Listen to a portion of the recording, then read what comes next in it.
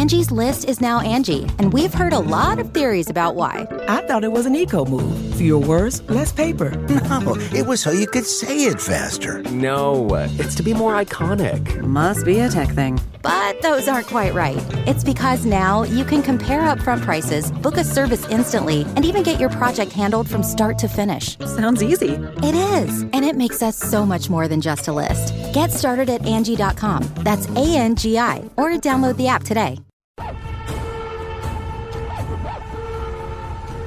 Welcome to Actionable Intelligence. I'm Eric Greitens, and it is an honor to be with you tonight. This is the show that respects your intelligence. We honor you as a citizen, and we cover the stories the mainstream media so often ignore. And we bring you the perspectives that the mainstream media and big tech so often work to silence. Well, one of those perspectives comes from Stephen K. Bannon. Steve, as you know, is the former White House chief strategist. You know that he's the host of The War Room right here on Real America's Voice. But if you didn't know it, you should remember he's also a veteran of the United States Navy. Steve, good evening, sir. Eric, thanks for having me on the show. Yeah, you bet, brother. So, Steve, two big things happening today. All right, first, you guys were talking about this on the War Room. Liz Cheney out in Wyoming right now. She's an establishment Republican, led this effort to impeach President Trump. We've got people in Wyoming right now, patriotic Americans, standing up to fight, saying that they want their leaders to fight for them, not for lobbyists, not for the elites. At the same time, you also have what's happening in the markets. Everybody's following this GameStop story. Huge rallies in stocks led by some small investors that took on and are beating some of the most powerful players on Wall Street. It's a major populist revolt. Steve, you're a student of history. Put this in the context of American history. What's happening today? This is a historic moment, and I think you're seeing the Trump populist revolution go to a whole nother phase with this take on Wall Street. Look, Eric, you know better than anybody what it takes for a populist to take on the establishment. You bet, right? brother. The odds are stacked against you. You know the establishment controls the institutions. They control the media. They control all of it. Why Wyoming and Wall Street are connected today is because here you have, in one regard, millennials and Gen Z, these independent investors that have kind of collectively gotten together and are taking on by really betting on American companies, right? Going long the stocks, right? And look, the concept of valuation, discussion of valuation aside, they are betting on these companies. The Wall Street hedge funds that they're really competing with and going head to head are shorting those stocks. In other words, they're betting those companies absolutely implode. And what's happened is because these little investors haven't given up this populist with crowdsourcing information and taking on the biggest institutions on Wall Street. Not only are they winning, they're blowing a hole through the Wall Street business model. I mean, one of the most prominent hedge funds on Wall Street, Melvin Capital, lost $3.5 billion, I think is reported, and had to be bailed out by Citadel, one of the most prominent and biggest hedge funds on Wall Street. And the reason Citadel had to do it is that the chain reaction of the portfolio of Melvin would have just decimated Citadel. In addition, what you're seeing out in Wyoming is calling into question the lobbyist community of Washington, D.C. Mm-hmm. The military contractors, the big fat cats, they're all around Liz Cheney. She's number 3 in leadership in the Republican Party. She actually got up and she gave the most brutal statements about President Trump that have already been used in like 30-second ads by the Democrats. McCarthy's in Mar-a-Lago talking to the president about what the House is doing going forward. The president, Noah McCarthy, had a discussion about why she's still in leadership. And you had Matt Gaetz, the firebrand populist from Florida, fly to Wyoming. And out there today had a rally in Cheyenne. We had 2 people on there live, the populist press editor, Catherine O'Neill, who was in the administration with Trump, both out there to witness this. And they said these counties out there are not only passing these resolutions to censure Liz Cheney, they're now adding they want her to resign. Bottom line, why this is historic, you're seeing a combination of kind of this prairie populism combined with small investors taking on Wall Street, the beating heart of the globalist system. And right now, we're winning. Well, and let's also, Steve, let's give people some hope, because I think what happened for so many people, especially after the election, was that American people, a lot of them, and legitimately, they felt like they'd been cheated, and there was this tendency towards despair. You and I have talked about this before. Despair is not an American value. You can lose a round, but you're not going to lose a fight. The American people might lose a battle, but we're not going to lose the war. And if you look back, I think sometimes you look back at history, it can give us a lot of confidence moving forward. There was a moment like this in the past. You referenced William Jennings Bryan on War Room. That was in 1896. And then President Roosevelt comes in 1900. Both of them this same wave. They were going to take on the big companies. They were going to take on the people who were oppressing average Americans. Are we at that same kind of moment in history now, Steve? It's a brilliant point, Eric. Remember, William Jennings Bryan lost, I think, 3 times for the presidency. Right. He's the guy that's run the most time for the end. But he triggered the awakening of people, the combination, remember, back then of kind of Christian values and another awakening about how we were actually running the country, right? And it led to fundamental big changes that helped the working class people. And so I think now we're in a stage, and this is what's so important about this populist revolt on Wall Street. Mm-hmm. These are millennials. And remember, millennials, 2/3 to a third voted against Trump. Right. Gen Z, I think, was even worse. But what they're seeing in the Biden administration is kind of this callousness. You know, there's been crickets in the Biden administration on 2 important things, Eric, in the last 48 hours. Number one, Xi's throwdown in Davos to Joe Biden and the Biden administration about everything Trump had done in confrontation. Right. No response. Now on Wall Street, you've got Charlie Gasparino, CNBC, is saying that Biden's SEC is going to start investigating the people in Robinhood that are actually the little guys making the trade. They're not going to investigate the hedge funds that are shorting these stocks and crushing these companies. They're actually going to investigate. This is ripping the mask off of Biden. Biden ran as a populist up in, Joe from Scranton. He's not Joe from Wilmington, Delaware, the corporate headquarters of the world. He actually goes to Scranton and say, I'm actually Joe from Scranton. I'm a populist. Remember, he ripped off Navarro's economic nationalist speech. He gave 2 speeches up there. He is a neoliberal neocon. He's totally phony. And I got to tell you, for all the MAGA nation, everybody listens to Real America's Voice. We're winning here. Yes. This administration is already jammed up in its first couple of days. Jen Psaki is a disaster on that podium, especially compared to Kayleigh. We are winning. The amnesty bill is gone. These executive orders are being challenged by the frontline attorney generals of the red states. What people have to do is become force multipliers. Got to watch your show and pass and push it out. Watch our show, push it out.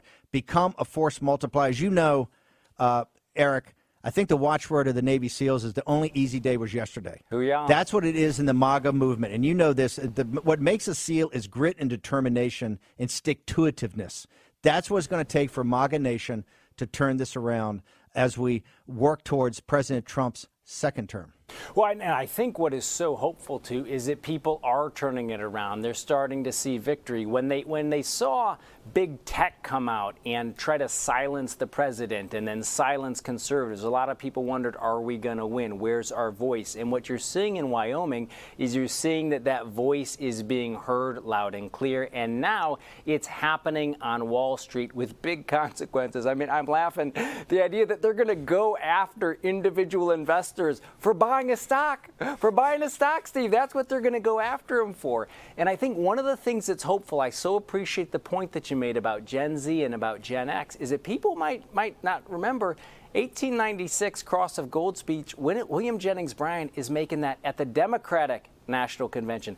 Teddy Roosevelt is elected as a Republican president. But what was happening was there was a movement in the country. There was a sense among a lot of people that they had to stand up against the big corporate elites. And when I believe you see a guy like Joe Biden come in and kill the Keystone XL pipeline, I have to imagine that all the folks in the pipe fitters union who saw them endorse Joe Biden and then he kills 11,000 jobs, that they're starting to see through that rhetoric that you talked about, they're starting to see the reality. Is that your view?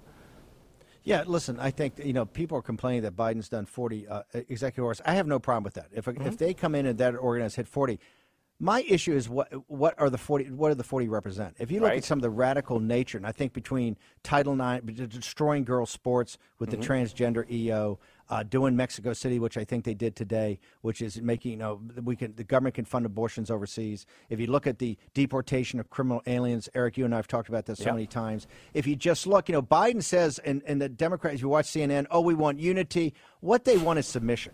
Yes. They want the MAGA movement to basically submit to a radical agenda, and this is not at the top line. If you see their Senate confirmation, the top guys, the State Department, et cetera, they're pretty bland. If you look at the next tier and the third tier, this is a radical agenda, more radical than Obama's. And what it is a radical social agenda, but with the same neoliberal policies where they're defending the vested financial and corporate interest. And now working class MAGA has understood that everything that the Republican Party has done to assist corporations is blowing back on us. The tech oligarchs, big corporations are actually putting pressure on people, open borders for more cheap labor, and actually now trying to suppress the voices of MAGA as MAGA stands up. Eric, this is a fourth turning. It's a historical point in time, an historic inflection point. That's why everybody that said, hey, I wish I was around the Revolution, I wish I was around the Civil War, World War II, this is your moment. This is one of the most important times in American history. Yeah, and I think what's starting to happen now, what we are hearing from our viewers every single day is that, as you said, the mask has been ripped off. Some people say the Band-Aid has been ripped off, and they see that the fight in the country isn't between Democrats and Republicans. It's between working people and the establishment. It's between patriotic Americans and the establishment. 30 seconds left, Steve. What are you looking at over the course of the next week? What do people need to keep their eye on? Well, one of the biggest things besides the revolt of the populists on Wall Street is President Trump. We are really begging the people around the president right now to please do a full trial, that the Democrats are unchained. They're going to come after him hard on this impeachment. They're going to try to make him an accessory to murder. He's got to step up. I believe strongly, show the receipts of you won this election. Let's get in the Senate floor and show the evidence in Wisconsin, Georgia, Nevada, Arizona, Wisconsin, and Michigan. Show the receipts. That's where you make your stand, and it's going to totally be the inflection point. It's going to bury the Biden administration. Roger. I hope the president's lawyers do this. Steve, 10 seconds left. Everybody who's big fans of War Room, but where else can they find you, sir? Well, Real America's Voice. Just the easiest way to do it, just download the Real America app. Just download our app, and that's the easiest way to get us. We're everywhere. Rumble, all that, but the app is fantastic. That's Stephen K. Bannon, Navy veteran. Glad to have him on. Achieving a gorgeous grin from home isn't a total mystery with Bite Clear aligners. Just don't be surprised if all of your sleuthing friends start asking, "What's your secret?" Begin by ordering your at-home impression kit today for only $14.95. Bite Clear aligners are doctor-directed and delivered to your door. Treatment costs thousands less than braces. Plus, they offer flexible financing, accept eligible insurance, and you can pay with your HSA FSA. Get 80% off your impression kit when you use code WONDERY at Byte.com. That's BYTE.com. Start your confidence journey today with Byte. Well, welcome back to Actionable Intelligence. I'm Eric Greitens. This is the show that likes to bring you the perspectives that the mainstream media so often work to silence. Well, we're joined now by Terry Schilling. Terry was out co-hosting War Room today. He's the president of the American Principles Project. Terry, thanks so much for joining us. Hey, thanks for having me, Governor. Love to be here. So first, for our viewers who don't know yet, tell everybody a little bit about the American Principles Project. What we do is very simple. Our mission is to organize families in politics to fight the enemies of the American way of life. I was telling a donor about this about a year and a half ago, and he said, "Oh, you're kind of like the NRA for families." And I said, that's the tagline. So that's what we are. We're the NRA for families. Awesome. And I think one of the things that you and I were talking about a little bit before the show is that what we're seeing is that we're seeing families, we're seeing citizens. We're just talking about this with Steve Bannon. People around the country standing up to fight against the Biden administration. Are you seeing that? That's exactly what we're seeing. That families really are not just the heart of the conservative movement. They've always been the heart of America. Yeah. It's been families that have fought in every single war. We've offered up our kids. They fought for these battles of freedom. And unfortunately, we're seeing the progressives that have taken over all of our elite institutions institutions, they're starting to win some battles. And it's really important that we go back to basics, organize families against these progressive enemies of the American way of life, and get some wins for these people. Yeah, guys. you know, one of the things we're talking about, you're out there sometimes, you're co-hosting War Room, you've got a voice, you're making sure that it's heard. One of the things that we're seeing that big tech and the left are trying to do is to stifle a lot of conservative voices. I think it was a huge wake-up call to people when they saw these social media platforms come out and ban the president of the United States, ban other conservatives. But for a long time, what had been happening was that conservative sites like Breitbart and others had been dropping in the Google search rankings, and people hadn't seen that. Now, I think it's obvious what big tech is doing. What do we need to do? What do people need to know about what big tech is doing, and how do we fight back? First of all, we need to understand, we need to make sure that every American understands just how real and serious these threats are. Yeah. When big tech can not only censor people like me or my organization, but they can censor the President of the United States, we've got major problems. No company, no corporation should be more powerful than the President of the United States, who was elected by the American people, right? He's symbolic of the American people and our power. So that's number one. But number two is conservatives need to get over their fear of using government to enact justice. As conservatives, we tend to shy away from big government solutions, but we have to remember that it is important to break up monopolies. And so we need to look at a multitude of solutions that have been brought forth. My organization, American Principles Project, has been working on reforming Section 230. We've been looking at some antitrust solutions to this problem, but we really need to hone in on big tech. You know, I was on a conference call the other day, and these donors were talking about building a new social media platform, and they said it would cost around $5 billion. No, don't spend $5 billion. Right. Let's force these big tech companies to live by the First Amendment.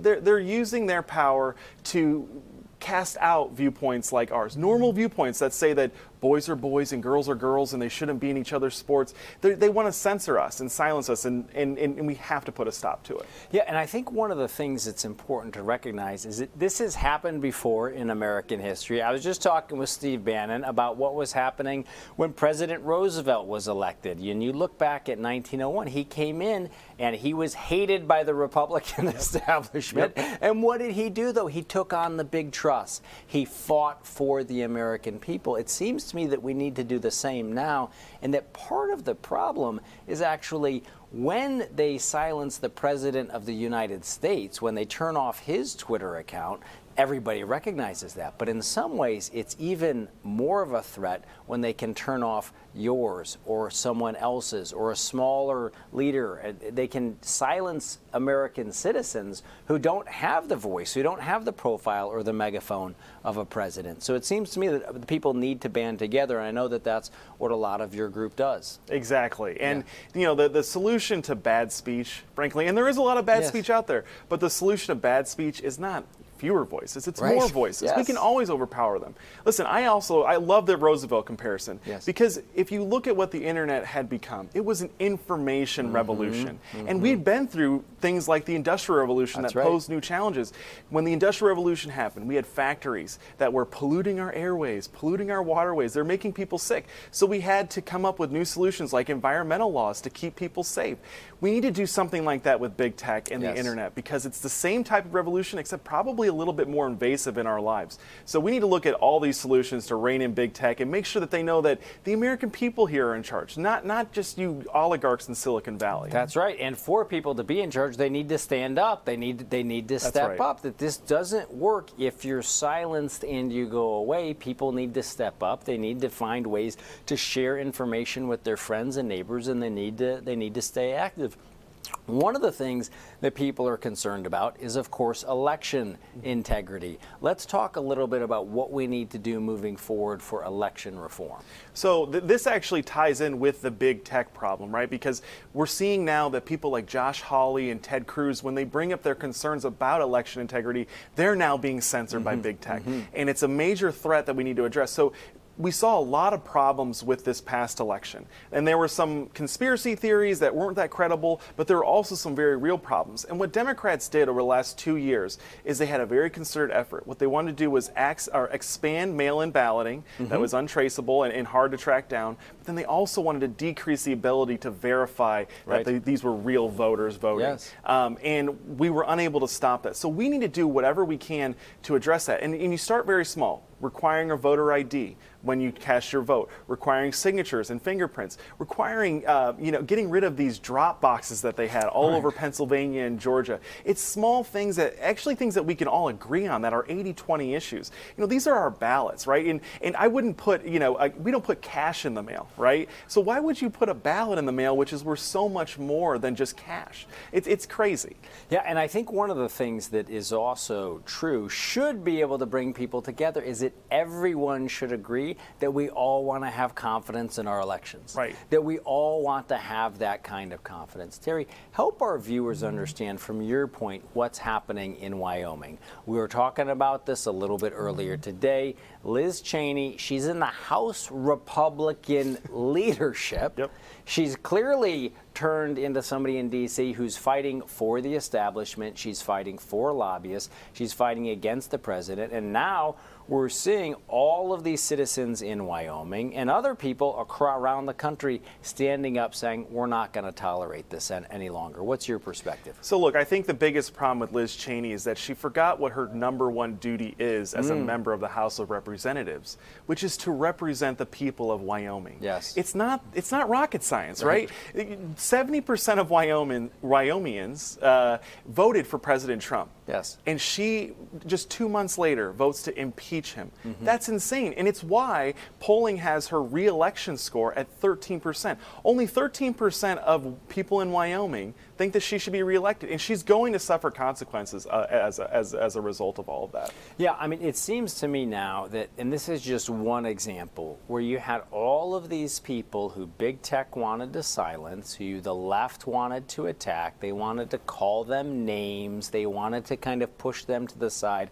And now this is an example, and I think what's happening on Wall Street with GameStop and these other stocks, where there's a real populist revolt and people are saying, you know what, this is our country and we're not going to lay down. That's exactly right. If you look across the American culture, the spectrum, all of our elite institutions, it seems, have been taken over and corrupted by progressives. You look at academia and our universities, Hollywood, the news media. There's no institution in our country that we can really trust now. And it's been a core belief of American Principles Project that elections, campaigns and elections are the one area that's still controlled by the people, which makes that fight over election integrity that much more important.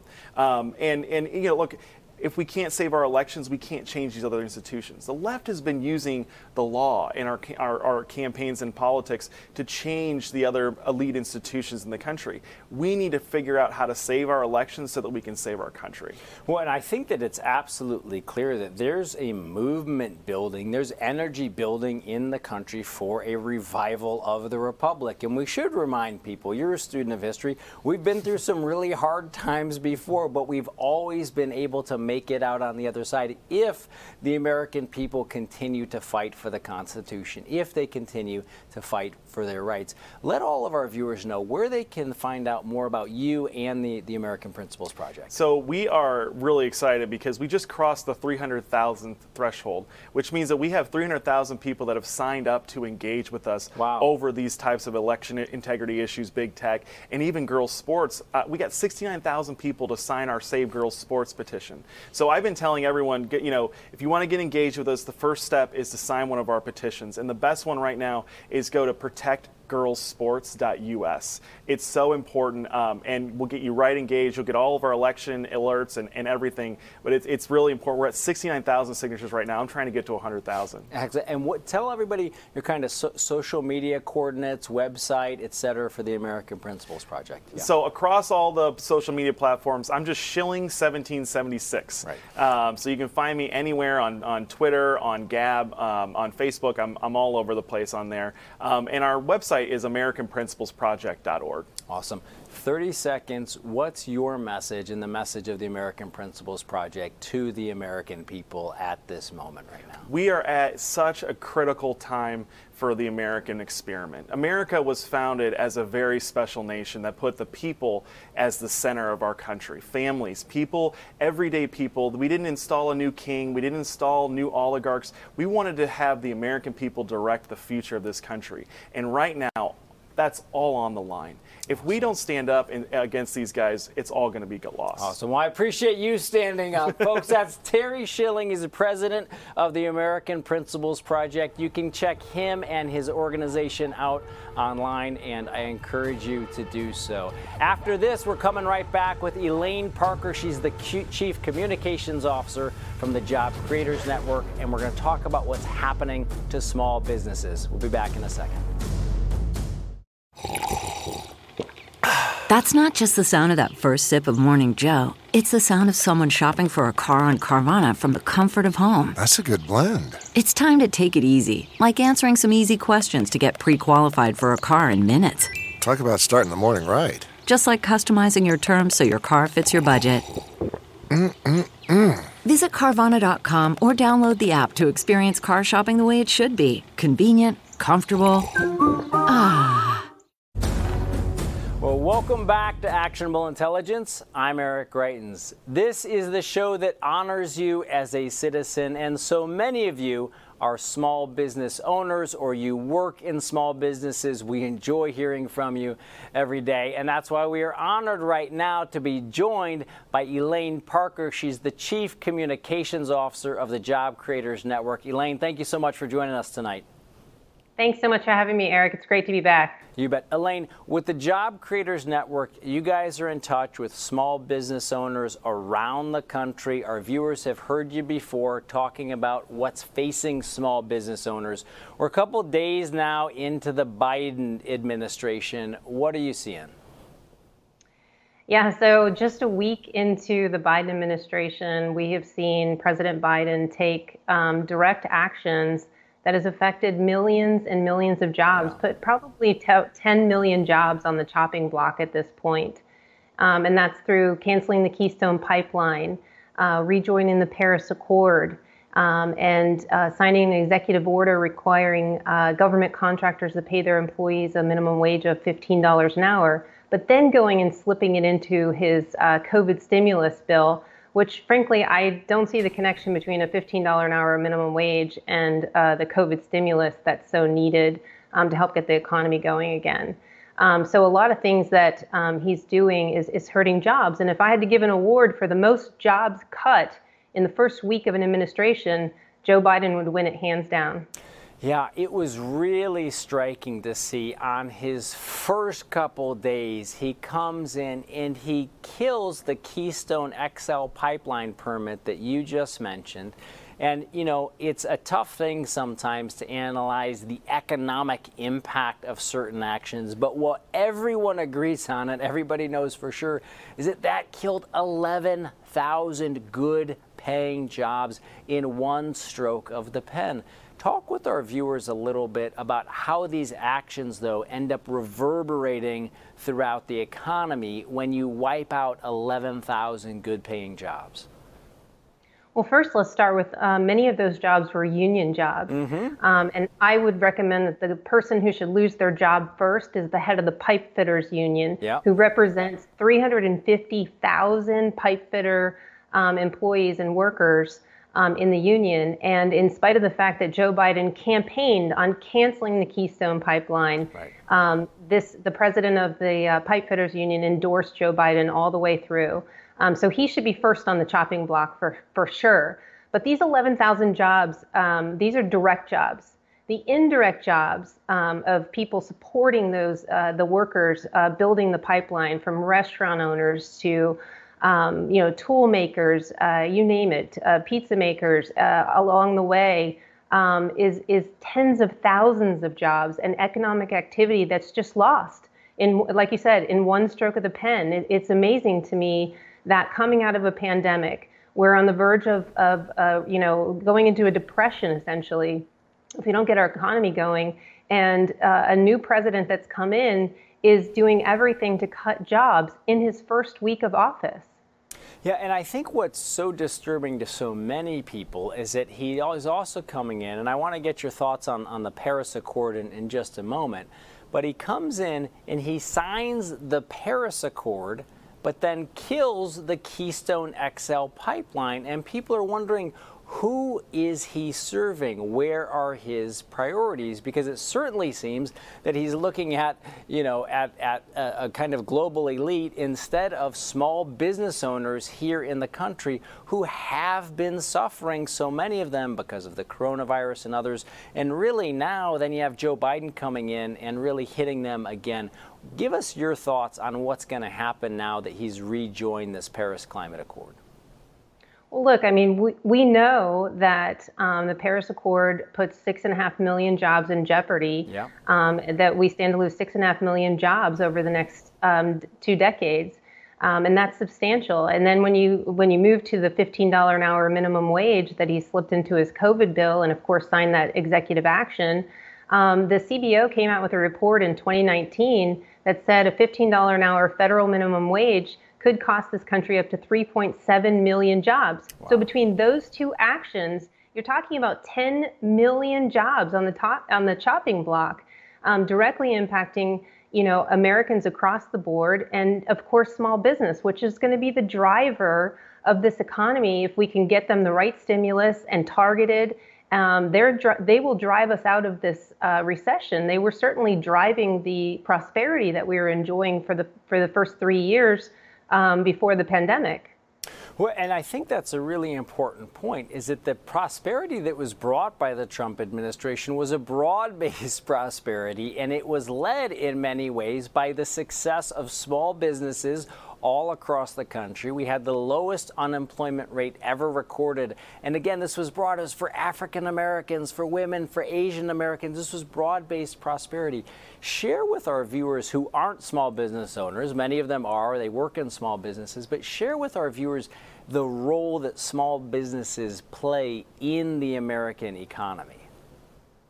Well, look, I mean, I speak all over the country in non-pandemic times. Mm-hmm. And I love to ask audiences, how many of you shop at a small business? How many of you own a small business? How many of you know someone who shops at a small business? By the time I get through those 3 questions, the entire audience is raising their hands because we are impacted by small businesses. There's 30 million of them in this country, and they employ 60 million people. They employ half our workforce, and they create 2/3 of all new net jobs. That's an incredible impact on our economy. And so what we need to do is take care of those small business owners by making sure that they have the support that they need, not raising their taxes, not implementing regulations and wage mandates that's going to hurt them coming out of the pandemic. I mean, we still have states that are shut down or very partially open. We're just now getting Governor Newsom and Governor Cuomo to come around and realize that if they don't get their states open, they're not going to have a state to come back to because they all seem to be moving to Florida and Texas. Yes, well, look, at the end of the day, people have to live, and you've got all of these small businesses around the country. In New York, we were recently talking about the thousands of restaurants that have closed in New York. So many of them are small businesses. They're family businesses. Some of them have been in families for generations. And one thing you touched on that I think is so important, I want to talk a little bit about regulations. You know, when I was governor in Missouri, one of the first things that we did was we came in and we slashed regulations that created a burden and weren't adding any value to the people. President Trump came in and he did the same thing, and it helped to spur a lot of that job growth. What are you seeing from the Biden administration in terms of the regulatory framework that they're looking at? Look, you know, it is very clear that the Biden administration wants to re-implement, stack on top of each other, regulation after regulation. And frankly, the deregulation under the Trump administration was the least talked about piece of the economy, right, but probably had much of the rocket fuel that sent this economy soaring. You know, when President Trump was running for office, he promised to reduce regulations for every one, he'd reduce 2. The last count I saw recently is that he reduced it by 8. For every new regulation, he got rid of 8. And that just unleashes small businesses because they're the chief cook and bottle washer. They don't have floors of lawyers and accountants to deal with all the regulations. They're time suck. That's what they do. They suck time from small business owners being able to run their business, grow their business, hire new people, and create, a great community. And so what President Trump did was he gave them more time to do all of those things. Yeah, I think that is such an important point, and as a small business owner myself, I will tell you what happens is that big businesses, they might have a giant administrative department, they might hire a giant accounting firm, they might have an entire legal department that can deal with all of these regulations, but really they're anti-competitive, especially for small businesses, because the small business owner, they've got to deal with all of that stuff themselves, and not only does it take time, it often takes the joy out of actually running your business. Now, Elaine, one of the things that you touched on, which I think is so important, is that you mentioned 2/3 of all new jobs come out of the small business sector. If we're going to fight our way out of this pandemic and get the economy rolling again, how essential are small businesses going to be? I mean, they're absolutely essential. And I just want to return to the point you made about the anti-competition on the regulations. The $15 an hour minimum wage. Just to give you an example of what's happening out there. Amazon, if you remember, raised its minimum wage to $15 an hour, which is fantastic. They took all some of the profits that they were making, incredible profits that company makes, and they gave it back to their employees through higher wages. Not because the government told them to, but because they wanted to, as a company, and I applaud that.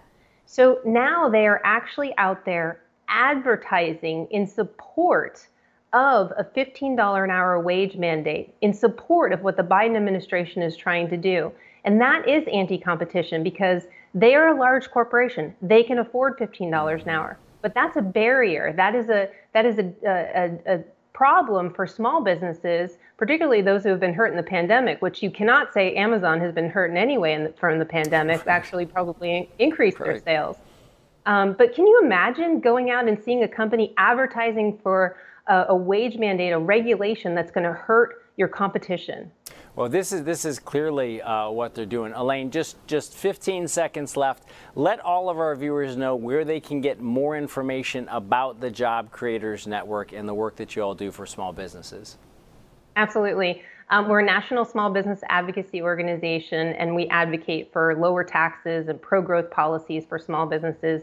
And your viewers can go to jobcreatorsnetwork.com, join the organization. There's a lot of opportunity there to work with us. Awesome, folks. That's Elaine Parker, Chief Communications Officer of the Job Creators Network. Stay right with us. We're going to be back with the latest from Wyoming. Delve into the shadows of the mind with Sleeping Dogs, a gripping murder mystery starring Academy Award winner Russell Crowe. Now available on digital. Crowe portrays an ex-homicide detective unraveling a brutal murder he can't recall. Uncovering secrets from his past, he learns a chilling truth. It's best to let sleeping dogs lie. Visit sleepingdogsmovie.com/Wondery to watch Sleeping Dogs, now on digital. That's sleepingdogsmovie.com/Wondery. Well, welcome back to Actionable Intelligence. I'm Eric Greitens. Had a lot of talk already on this program about what's been happening to small business owners and also about some of Joe Biden's executive orders. Well, last night on this show, in this hour, we had a special with Heritage Action called Hold the Line. On that program, John Solomon had an opportunity to talk with Senator Ted Cruz about his perspective on some of Joe Biden's executive orders. Have a listen. On the regulatory side, John, what you just asked, last week I was at the Capitol when Joe Biden gave his inaugural speech. I actually thought it was a pretty good speech. I was very unity. He asked Americans to come together. We need to come together. We are bitterly divided. It's not healthy for this country. But I have to say, he went from giving a speech on unity to the Oval Office where he signed 13 executive orders that basically made a mockery of everything he said about unity just minutes before. One of those executive orders ended the Keystone Pipeline, literally with a stroke of a pen. He made 11,000 jobs disappear. He just eliminated 11,000 construction jobs building that pipeline.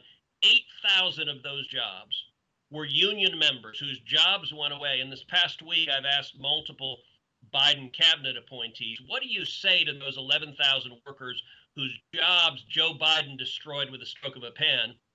And essentially what their answer was, well, they're out of luck. Today, John Kerry did a press conference where he says, well, they need to make better choices. You know, I don't think the American people need rich, out-of-touch Democrats lecturing them that their job, their livelihood is going to be obliterated. And if they would just listen to their intellectual and moral betters in the Democratic Party, they would choose to do something different with their lives. I think that kind of condescension to working men and women, it certainly doesn't augur well for what the next couple of years are going to hold. Again, that was John Solomon talking with Senator Ted Cruz about Joe Biden stepping into office and with the stroke of his pen, wiping out 11,000 jobs. And as we talked about with Elaine Parker, that's going to affect a lot more families around the country. Well, one of the other big things that was happening was out in Wyoming. Liz Cheney, you'll remember, a member of the House Republican leadership from the state of Wyoming, where there's tremendous support for President Trump, but she turned on the president and actually led the fight to impeach the president. Well, earlier, Real America's Voice correspondent Jessica Rivera, she spoke with Florida Congressman Matt Gaetz, who's on the ground in Cheyenne, Wyoming, talking with citizens of that state about Liz Cheney. Have a listen. Well, first of all, thank you so much for giving us your time today. I know you're really busy, but if you can explain to our viewers, why are you out here today in Wyoming, specifically at the Capitol here in Cheyenne? We need to beat Liz Cheney in the upcoming election because we need to defeat the America Last policies that Liz Cheney supports. I don't mind telling you, in Washington right now, we're sort of in an identity crisis in the Republican Party. There are those like me who want to remain faithful and loyal to the America First policy portfolio. And then you have kind of the establishment crowd with Liz Cheney and Mitch McConnell and Mitt Romney that want to revert back to kind of a late 90s, early 2000s version of republicanism. I don't want to fight that battle inside the 8 square miles of Washington, D.C. I want to go out into the country and inspire patriots to recruit better candidates, to back the policies of President Trump, and to be worthy of winning again. And I know you were invited out here from freshman representative Ocean Andrew. He is new to the House, and we know that Cheney is the third as far as Republican in power there in the House. How do you think, I mean, she's pretty high up there, and so for people who think this is kind of a losing battle, what do you foresee happening? Do you foresee this gaining momentum and something actually coming out of this, more people coming on board, or what do you guys foresee? I reject the notion that winning elections among politicians in Washington, D.C. is what makes you powerful. That's just what those people think.